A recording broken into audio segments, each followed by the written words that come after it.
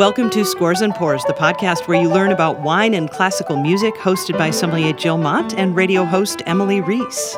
Today on Scores and Pours, we'll be talking about canned wine. We'll be talking about music, classical music for road trips, and we'll tell you how we decided to join those topics in just a moment. If you like the show, consider making a financial contribution for as much as you can afford or as little as $1 a month on our Patreon page, patreon.com/scoresandpours. There you can also find a playlist and a canned wine list. And thanks to our patrons for tuning in, and for some of you that are purchasing merch, thank you very much. For those of you who would like to buy merchandise, a hoodie or a tee, that's a Scores and Pours, you can find a link on our Patreon website.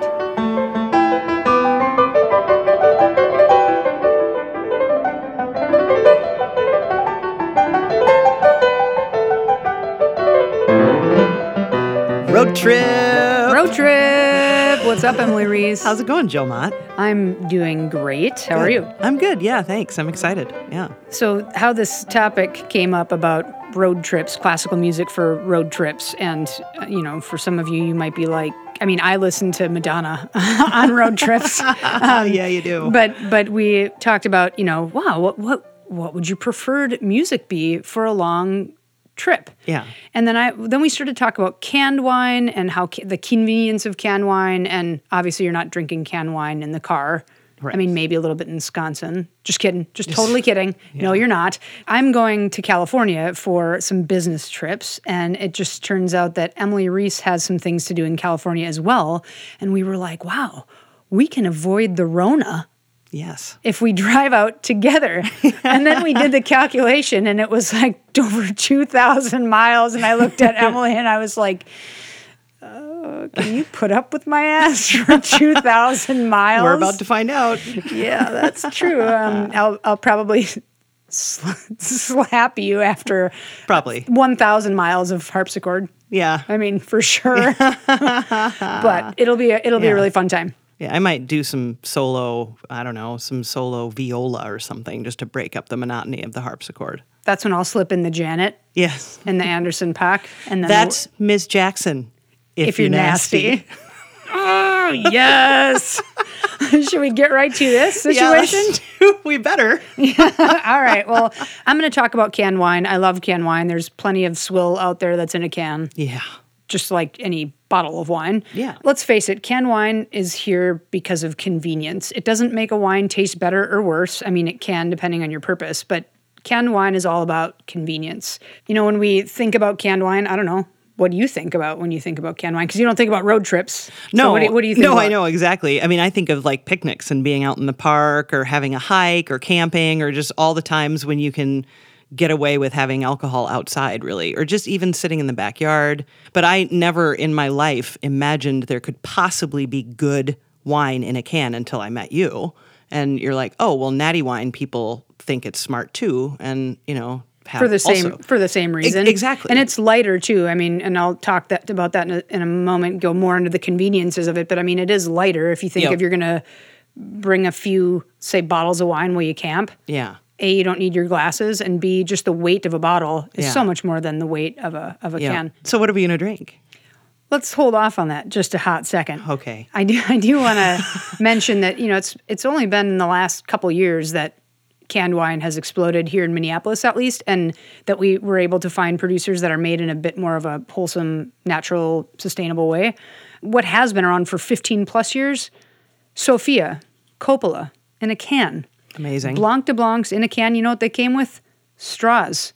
Yeah, thanks. Where do those go? Pacific Garbage Patch. Yeah. But this is not an environmental podcast. A little bit. Well. And was that stuff bad? No, it's fine. But it wasn't made in a way that was like, artisanal in any way. Mm-hmm. And so it's great that there's just been a huge boom in quality wine in a can in the last, say, 2 to 4 years, which is great. Yeah. No, it sounds amazing. What are we going to listen to? What are we going to start?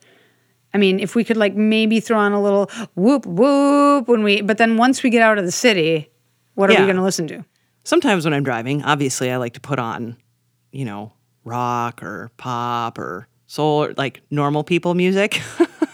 Okay. But sometimes I'm just not wanting that. And also sometimes I think of a car trip, especially, or a plane trip, any kind of where you're sitting for a long time. I think of that as an opportunity to listen to stuff I haven't listened to very much. One of my favorite things to listen to that I've learned through that kind of experimentation and having time to just listen is trio sonatas. And trio sonatas come from the Baroque era. One of the reasons that I like listening to trio sonatas, I know, but hear me out, because in the Baroque era, refresh our memory of when Baroque that is. era is from about 1600 till 1750. Okay. So the most famous Baroque composer is Johann Sebastian Bach. Another famous one would be Vivaldi or Handel. One of the things that classical music can have a problem with in a car is if it's really dynamic, meaning there's really soft places and there's really loud places. And how are you going to ride the volume button? Well, if you know the piece well, you can do that. But if you are new to the piece and you're not sure exactly when it gets super loud, and that can just be really frustrating to listen to when you're going 80 in a car, right? Yeah. So one of the things I like about the Baroque era is the Baroque era has a lot of harpsichord in it, which is basically one volume. And so the volume changes in Baroque music are far less extreme than in basically any other era of music that came after it. So it makes it really simple to listen to in the car. The trio sonata became a thing in the Baroque era, and we talked about this, I think, in an episode last year with Arcangelo Corelli, who invented the trio sonata. And the trio sonata, generally speaking, is violin, a cello-type instrument, and a harpsichord. And it's just very simple to hear the music, and it's lovely, and it's easy to listen to. Does anybody ever say, let's swap out the harpsichord for the piano nowadays? Or is it... nowadays for sure. Okay. Yeah, I mean, obviously in the Baroque era, there wasn't piano. Yeah. But they might use an organ instead. Okay. So, yeah, and then, sometimes the violin might be a flute instead. They could kind of interchange some of the parts depending on who composed the piece. But they're easy to listen to. So yeah, and I'll talk about some other types of easy listening, quote unquote, things for road trips later. But okay, so give me a little teaser. Who are we going to listen to it while we're in the car? How should we start our listening? One of my favorite albums to listen to in the car is trio sonatas that Jean-Philippe Rameau wrote. Jean-Philippe Rameau was born in 1683. And he died in 1768 or something like that. 1764. He was a Libra, by the way, just because we're in Rameau Libra season. Was? Oh, yeah. Okay. Yeah. All right. So, and Rameau is one of my favorite composers, and these trio sonatas are one of the reasons why. And they're just beautiful. So let's listen to a little bit of the second one.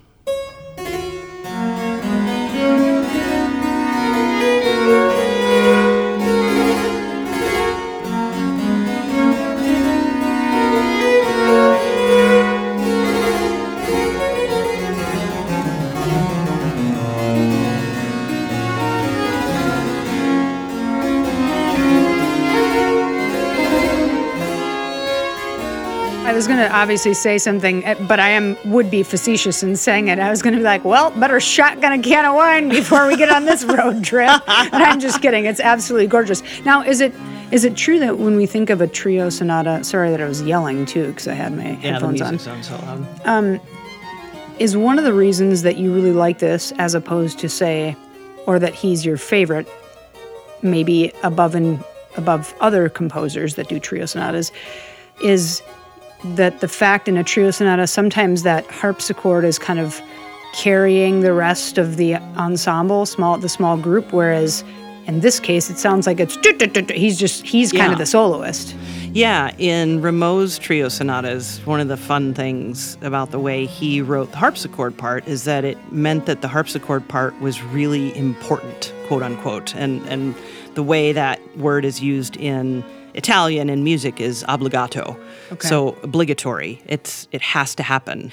That's true for other trio sonatas. Obviously, it's an overstatement to say it any differently, but what it means is that the harpsichordist was more of part of the solo texture than any kind of just straight up supporting texture. So if you listen to other trio sonatas, oftentimes what you'll hear in the trio sonatas of Corelli or maybe George Friedrich Handel is you'll hear a much broader importance and responsibility put on the shoulders of the violin and the viola da gamba or the cello, whatever the other part is, you'll hear those two instruments having far more, I guess, interesting and interactive lines than the harpsichordist.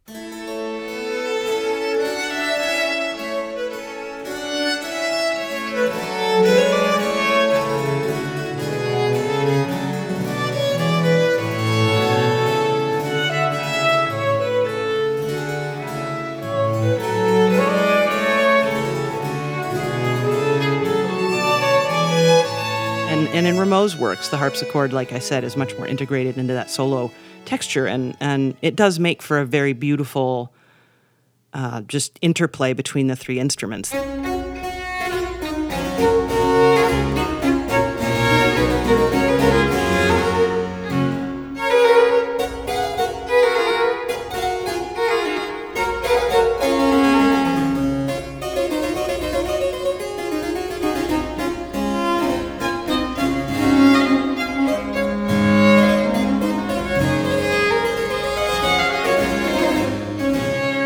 The other reason I love this recording in particular is it's because it's like three of my favorite Baroque musicians of all. So Yeah. So and we'll put them in the playlist. But I mean, it's just beautifully played, and they're just really pretty. You know, they're really pretty. I have winemaking heroes, and I feel like, and viticultural heroes, and I feel like Trevor Pinnock is one of Emily's harpsichord. He's definitely my harpsichord music hero. Yeah. I mean, not that there are many harpsichord heroes, but maybe There are lots, classical actually. music. Oh, really? Yeah. There's lots of harpsichordists that I love, but Trevor is definitely Sir Trevor is number one. We always at Trevor Pinnock, and he never likes us back, and we really wish that he would, but that's a whole other. Should we listen to one more before we get to drinking wine? Oh, yeah, sure. One more Rameau? Oh, yeah. Let's definitely listen to some more Rameau. Can we listen to something that's unless you have something planned? No. Number 4, Yeah. Because B flat major, Yeah. I feel like is a key that I always love, and just because there is something that is strange, yet being in a major chord, there is something that is, just really, really beautiful about it. Yeah. Yeah. Let's listen to it.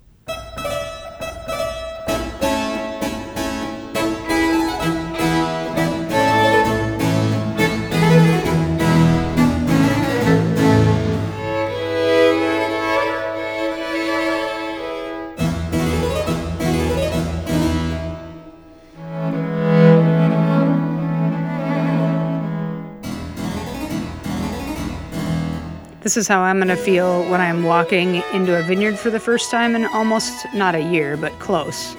And I like fall on my back on the soil, and I'm surrounded by vines. In about less than a week, I'm going to be, it's going to feel like this. Yeah.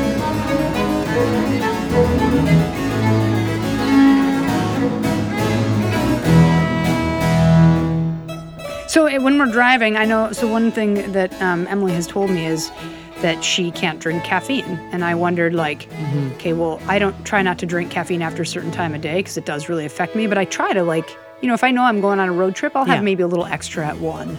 Yeah. Or a little extra if I'm going to need to drive late in the afternoon where I normally wouldn't.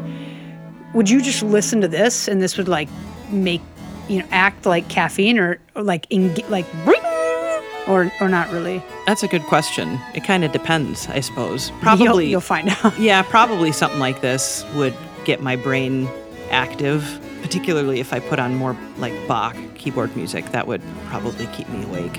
Amazing. Yeah. But I love the Rameau. He wrote those, interestingly enough, very late in life, and it's the only the only chamber music that he wrote. And I think maybe we've talked about these pieces a little bit in the past, but We definitely have, yeah. Yeah. I don't know about the pieces. I know we've talked about Rameau. oh, for sure, Rameau. Yeah, definitely.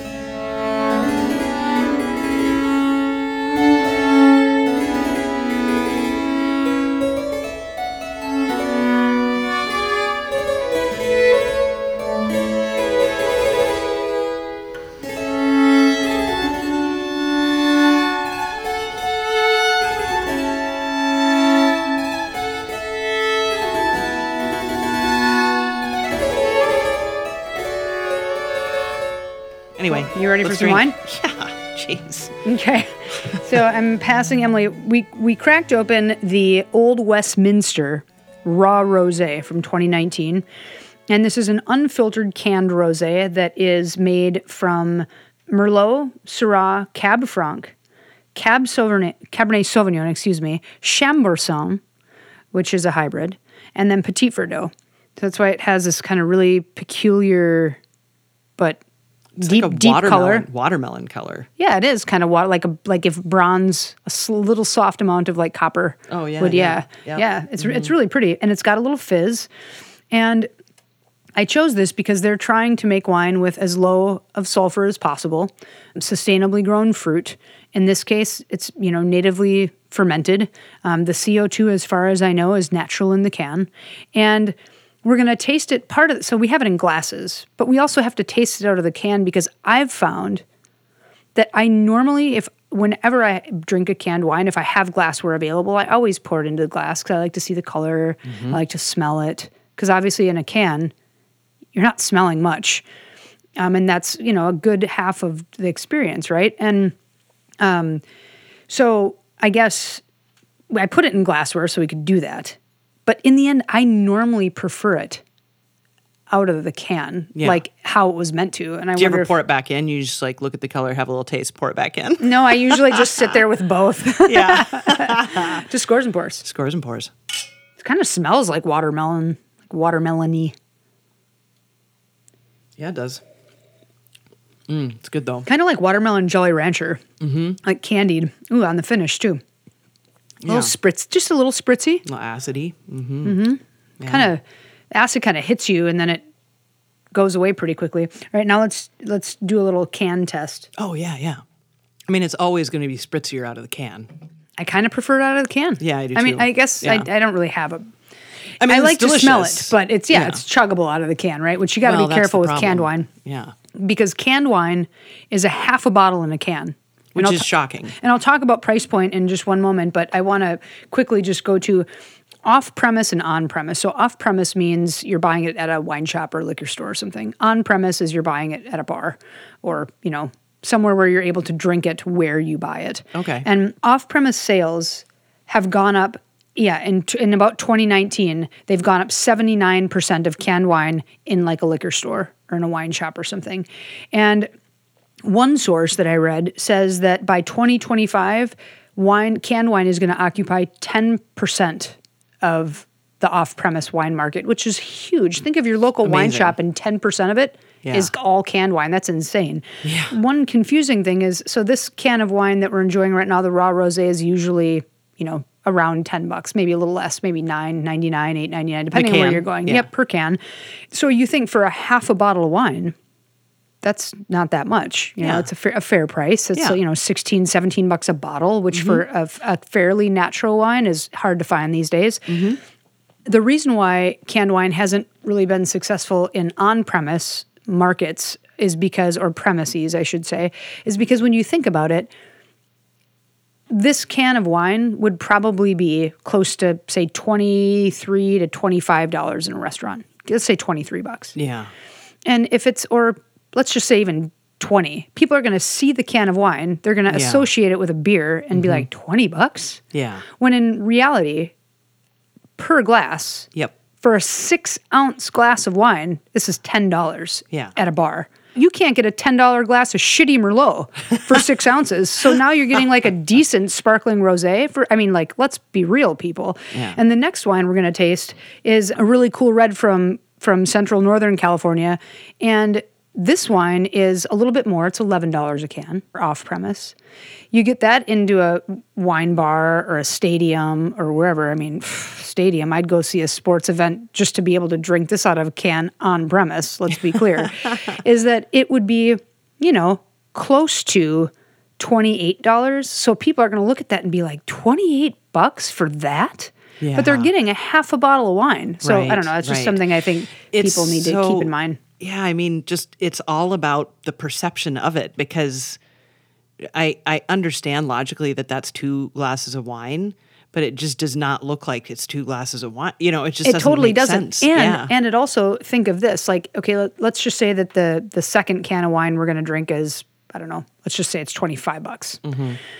If you go to a concert at First Ave, Yeah. and back when First Ave was having concerts, and you pay $25 for this can, most people would do the math and be like, wow, well, I could have 5 beers for that. Okay, well, if people are interested in really having 5 beers for that ABV, like here you're getting 2 more than full glasses, because a glass nowadays at any sort of establishment that cares about you enjoying some wine and getting to taste a few things, you're getting a 3 to 4 ounce glass of wine. And especially the perception there, when you see $9 for 3 ounces, you don't really think twice. Well, Yeah. if you jack that up to $6 Yeah. now, or excuse me, 6 ounces, yeah. people are going to be like, what? The price? So like this, but if you think, God, I get a 12 to 13% ABV wine, Yeah. and you get to like sip, that's another thing you have to be careful of, because I've done that one time where I drank wine out of a can like it was beer, and it was sparkling wine, and I was kind of fucked up. Like I had the spins and everything, and I haven't had the spins Amazing. since I was like eating Dorito sandwiches off of hot dog buns when I was like illegally drinking when I was 20 or something up north. So yeah, anyway, I don't even want to think about Dorito sandwiches. That just makes me want to Ralph. But 2.5 glasses in this can. It's amazing. It is amazing. Yeah, that's really incredible. Because I bet we tanked that before the end of this recording. Yeah, before we get in a car and drive to South Dakota. Let's not, please. Oh, South Dakota. Okay. Well, one of the other things that I think is really nice to listen to in terms of classical music in a car doesn't have to be from the Baroque era. I think a lot of what we would call chamber music is nice to listen to and can be a little easier to hear. I think one of the problems with just full symphonic music is because the dynamic range can be so extreme. A full symphony orchestra, like when we were listening to that Scriabin piece, which is in our episode about gods, Oh, yeah. that orchestra is a huge orchestra and can produce a ridiculous volume. Yeah. Well, a string quartet isn't going to be able to produce that kind of volume. So therefore, the extremes of listening to string quartet are going to be lower, right? Yeah. The range, for instance. Yeah. So I think a lot of what we would call chamber music, which is, quartets, quintets, things like that, is nice to listen to. Okay. Another thing that I think is nice to listen to is just solo music, solo violin music, solo cello, solo trumpet, something like that that's monotonal and therefore has less of a dynamic range, or solo piano. So one of the things I love to listen to on the road and do quite frequently if I'm driving anywhere, I like to listen to the preludes and fugues that Russian composer Dmitri Shostakovich wrote in the 20th century. Also Libra. Also a Libra, which I am learning these things from Jill Mott. It's important. Libras are the best. Now it's coming back to me. Now I remember in that episode that we talked about Rameau that you brought up the fact that he was a Libra. I It remember was like that the first now. or second episode we ever know. did. And That's I was like, why it took Rameau's me- a Libra. Yeah. 27 minutes to remember it because it was a long time ago. But anyway, Dmitri Shostakovich, Russian composer, he was born in 1906, died in 1975. He wrote his preludes and fugues in the years 1950 and 51. And he modeled his preludes and fugues off of preludes and fugues that Johann Sebastian Bach had written during Bach's life, which Bach wrote those in the early half of in the first half of the 18th century. So in any event, let's listen to a little Shostakovich.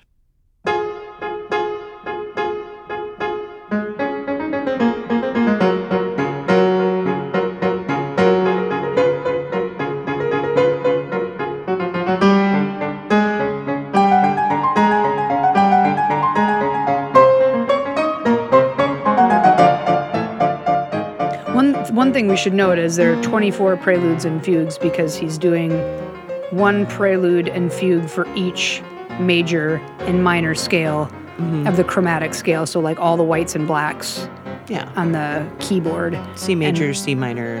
Thank you. Yeah. Yep. And so that's what, when Bach did the well-tempered clavier, that's what he was doing. And so that's, it looks like a lot of them, but they're very short. Yes. So don't be daunted when you're like, oh my gosh, I don't have time to listen to that, because you might have time for like a quarter of them on your way to work. Well, yeah. Or if you're driving to LA, you might have time to listen to the whole thing 17 times. Oh God. Or more. Okay.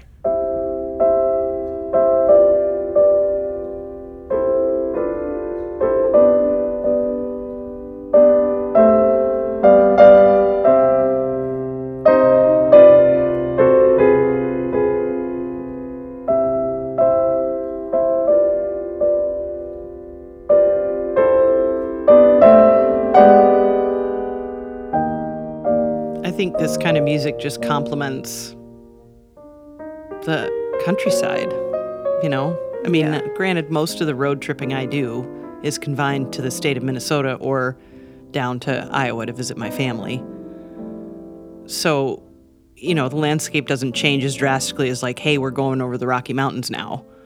But I love these preludes and fugues, and I think they're just a nice way to pass the time in a car. Can we listen to, now that we listen to this, the C major, can we listen to the C minor?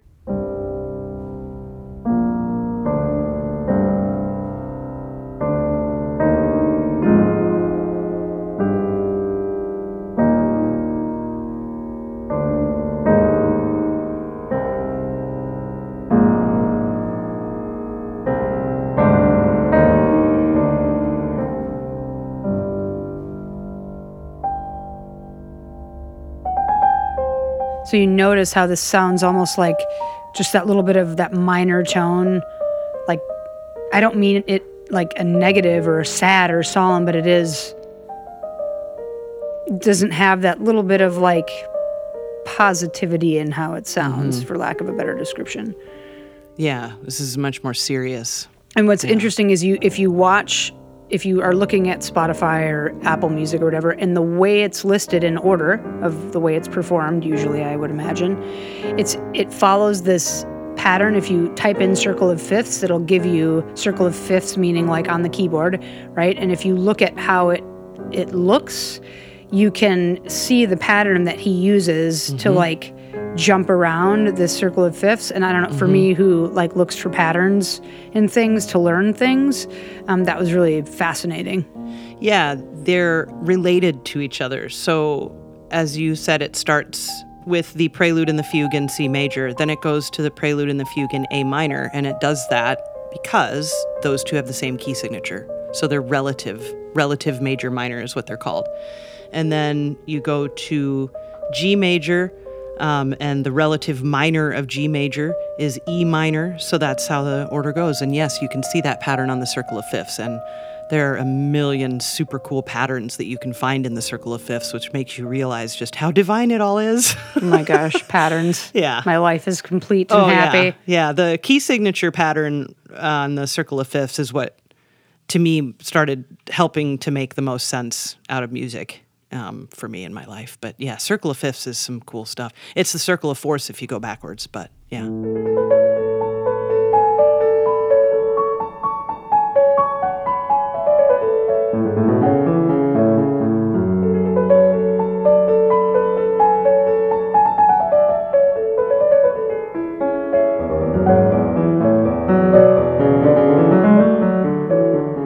Anyway, I like listening to solo piano music as well. It's not confined to Dmitri Shostakovich by any means, but I really enjoy listening to those preludes and fugues quite a bit. Canned wine? Canned wine, please. Let's try the red one. Okay, so first of all, think of this before we get on some red wine. In 2012, the sales of canned wine in the United States, I think this is confined to the United States, was about $2 million sales in canned, which sounds kind of like a lot. I bet it's 10 times. Oh, easy. In 2020, it's been, well, for the 52 weeks that ended like in August or something like that of 2020. Okay. Yeah. It's 183 plus million. Wow. That's how much in the last shy of a decade. Wow. The sales of canned wine almost 100, has, it's incredible. 100 times. Yeah. Okay, so let's get in on this. I bought this because hopefully I'm going to go visit this guy. I've visited him a couple times and love what he's doing. He was one of the first, we'll say, more kind of quote unquote natural winemakers in or less intervention winemakers in California that he became known for it. And he wasn't really waving that banner, thankfully. And we've talked about him on the show maybe once or twice, Chris Brockway of Brock Cellars. And he's located in an urban winery in Berkeley. And this is his Love Red 2019. Now, Love Red is probably like the equivalent, the natural wine equivalent of, say, Kim Crawford. Everyone knows who Kim Crawford Sauvignon Blanc is out there who likes Sauvignon Blanc. And I mean everybody. Everybody I know that isn't into natty wine drinks Kim Crawford Sauvignon Blanc. So anybody that's into natty wine, if this is like the least expensive wine, and it's delicious and it's well made. It's just like around $20, and it's flipping like nobody doesn't like it. Okay. And this is what I'm saying about price point, because how much are we spending on?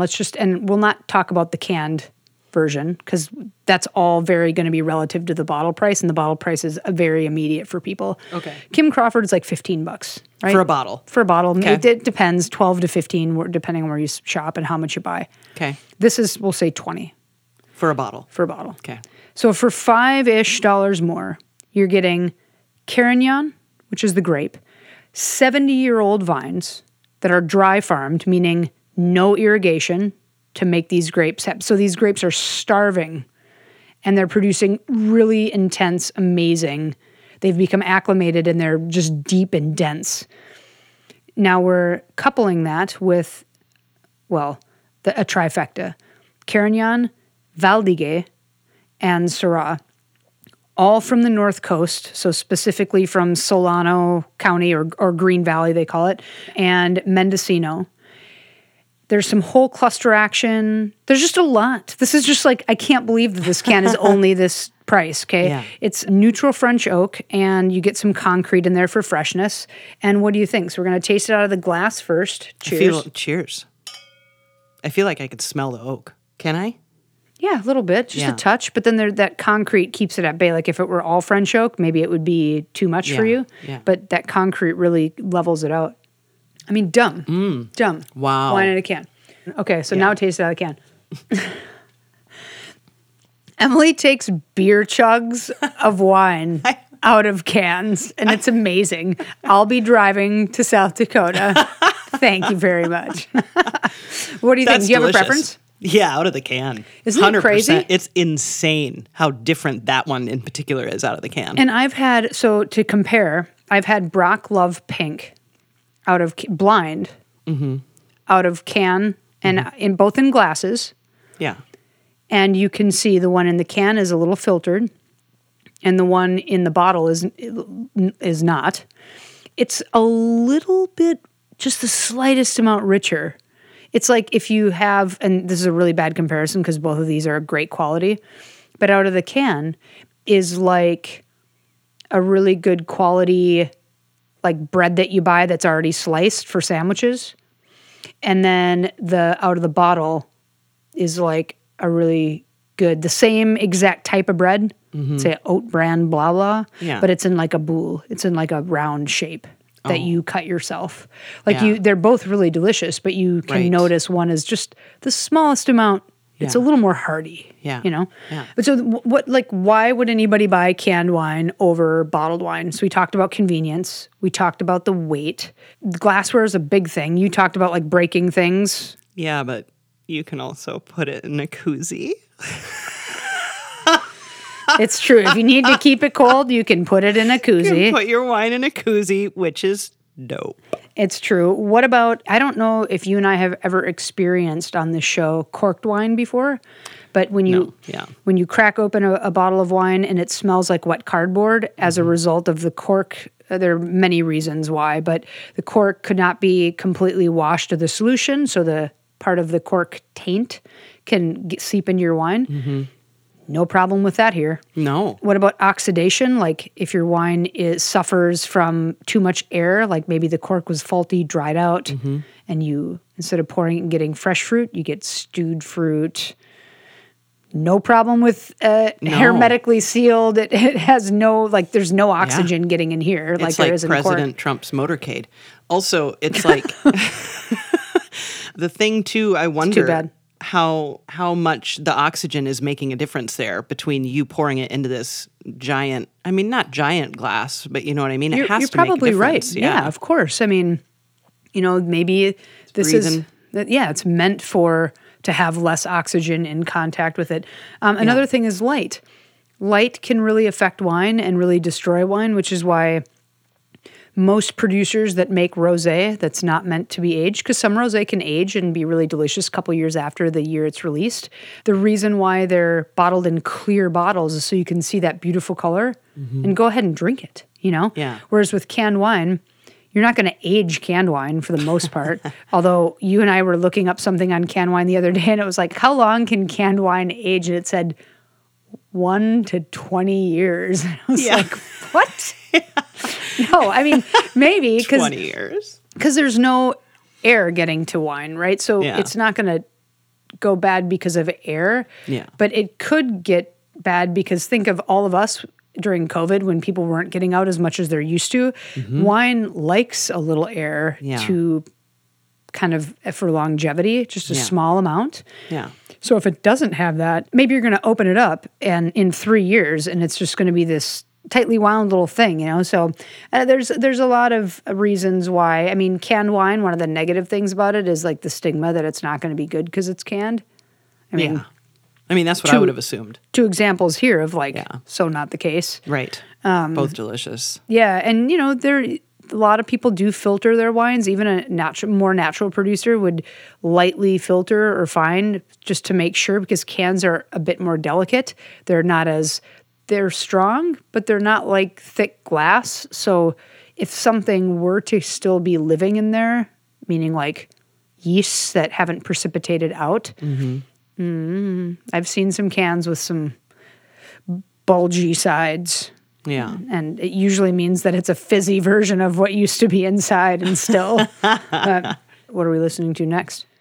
Well, earlier I was mentioning how sometimes I like to take the opportunity that a long car trip provides and do some listening of things that I want to know better, you know, instead of listening to the same Madonna album I've listened to 1,000 times. That's a bad example because there's always a good reason to do that. Always. I just gave Emily this look like. It's like I'm leaving you behind. I was like, there's never. We were talking about the Bedtime Stories album the other day, and I was like, I've always been in love with always with you.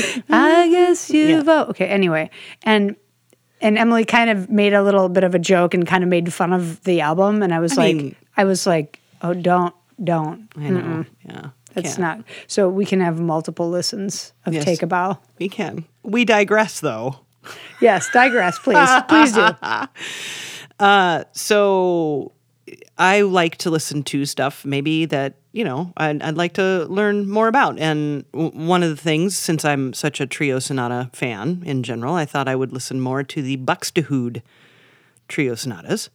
Now, Diederik Buxtehude was also a Baroque composer, but he was older than Bach. And so Buxtehude, born somewhere around 1637 and died in 1707. So he's mid-Baroque is what we would call Buxtehude would be mid-Baroque, middle Baroque. Born in Denmark? Present day Denmark. Sweden. Norway. Northern Germany.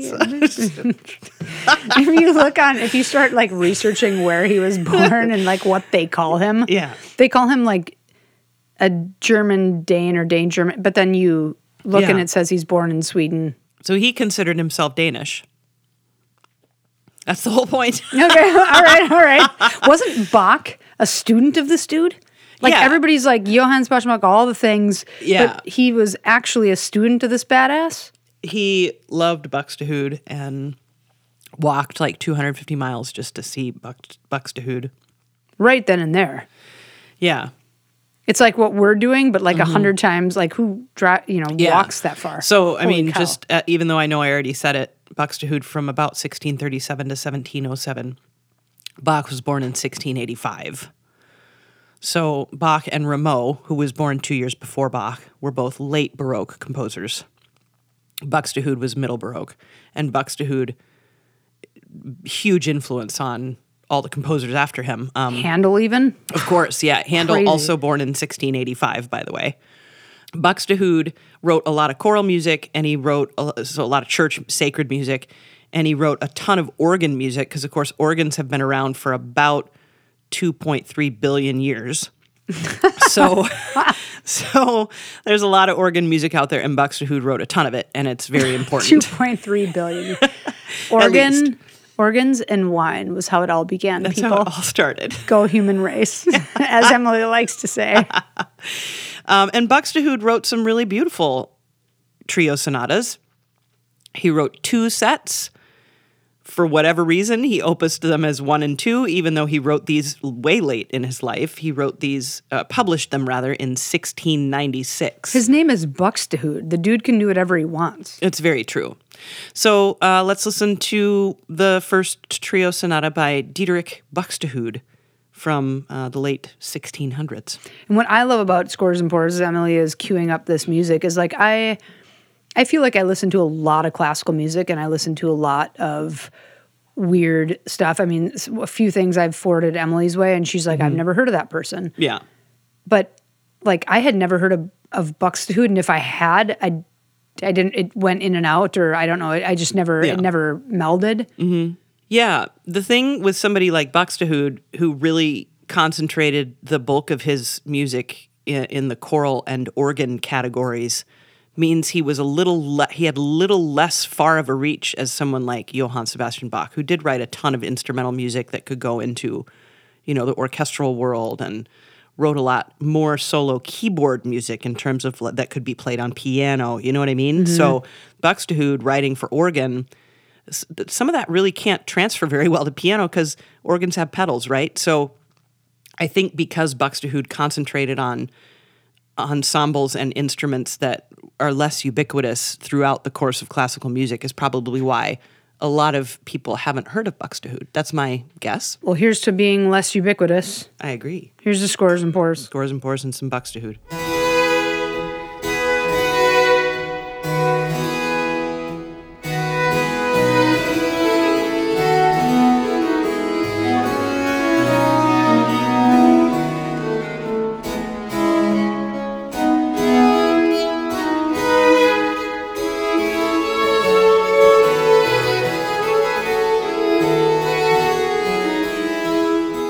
Now, what I want to make note of is compare this to the Rameau, where that harpsichord is just like salt. It's just like keeping everything together. Mm-hmm.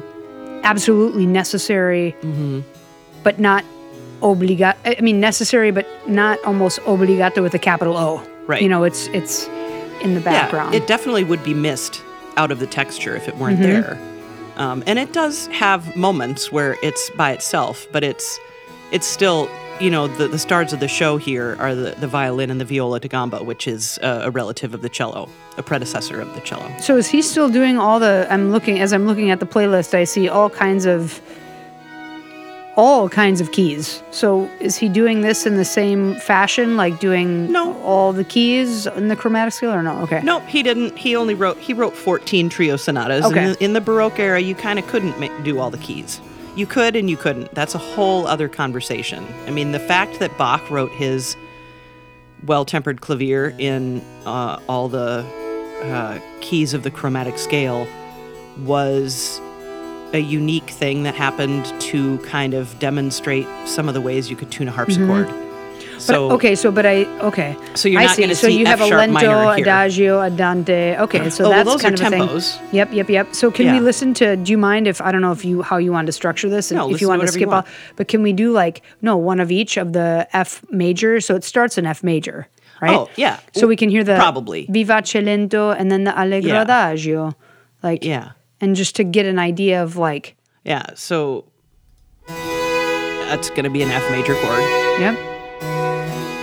F major. This is a fugue.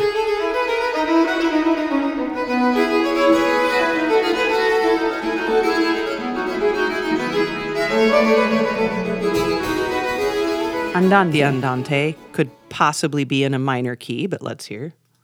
Nope, F major. The harpsichord has the dampening pedal down. Yeah, I was wondering why that was. Okay.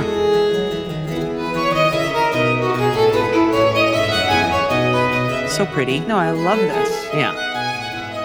See? Who wouldn't want to listen to this on a road trip?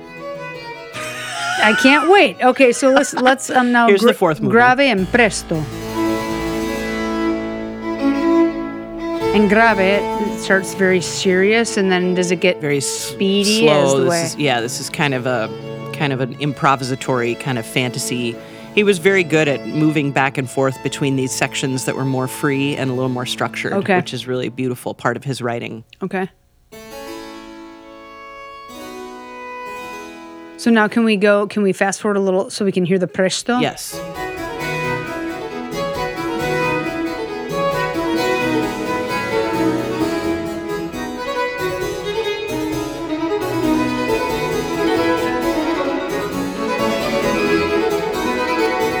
This is how I always, I wake up a little bit frenetically when I'm on a wine trip because I'm always so excited to get to whatever visit I have. And inevitably, it's always been a late night, usually because I end up having, like, I think, oh yeah, I'll be done with that winemaker by like 8. And it ends up being like 2 a.m. And inevitably, I always wake up, and whether I'm tired, whether I'm hungry, whether I'm hangry, whether I'm maybe a little hungover once in a blue moon, man, I wake up and I feel like this. And I'm like, let's go. And so it's very apropos of this trip that I can't wait to get out to the vineyards again. I can't wait to see my people. Guys, I'm coming. From a distance. From a distance. I'll see you soon. We'll be tasting with masks on and off, and I can't wait. Cheers. To Scores and Pours. Scores and Pours.